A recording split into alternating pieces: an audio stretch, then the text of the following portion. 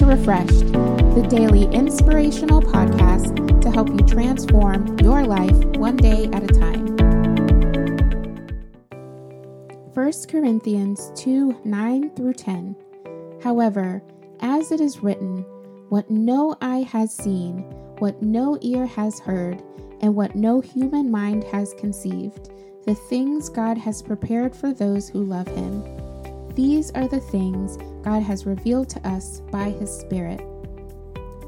This moment, this minute, and this day is what we have. Treasure it. You have been chosen for this day, and God has already gone before you and made a way.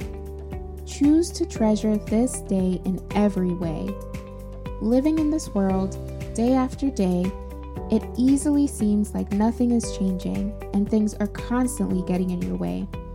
Treasure the moments, even when you can't see your way, and know that God will work everything out. Prayer for today. Lord, thank you for letting me know how precious time is and to treasure it.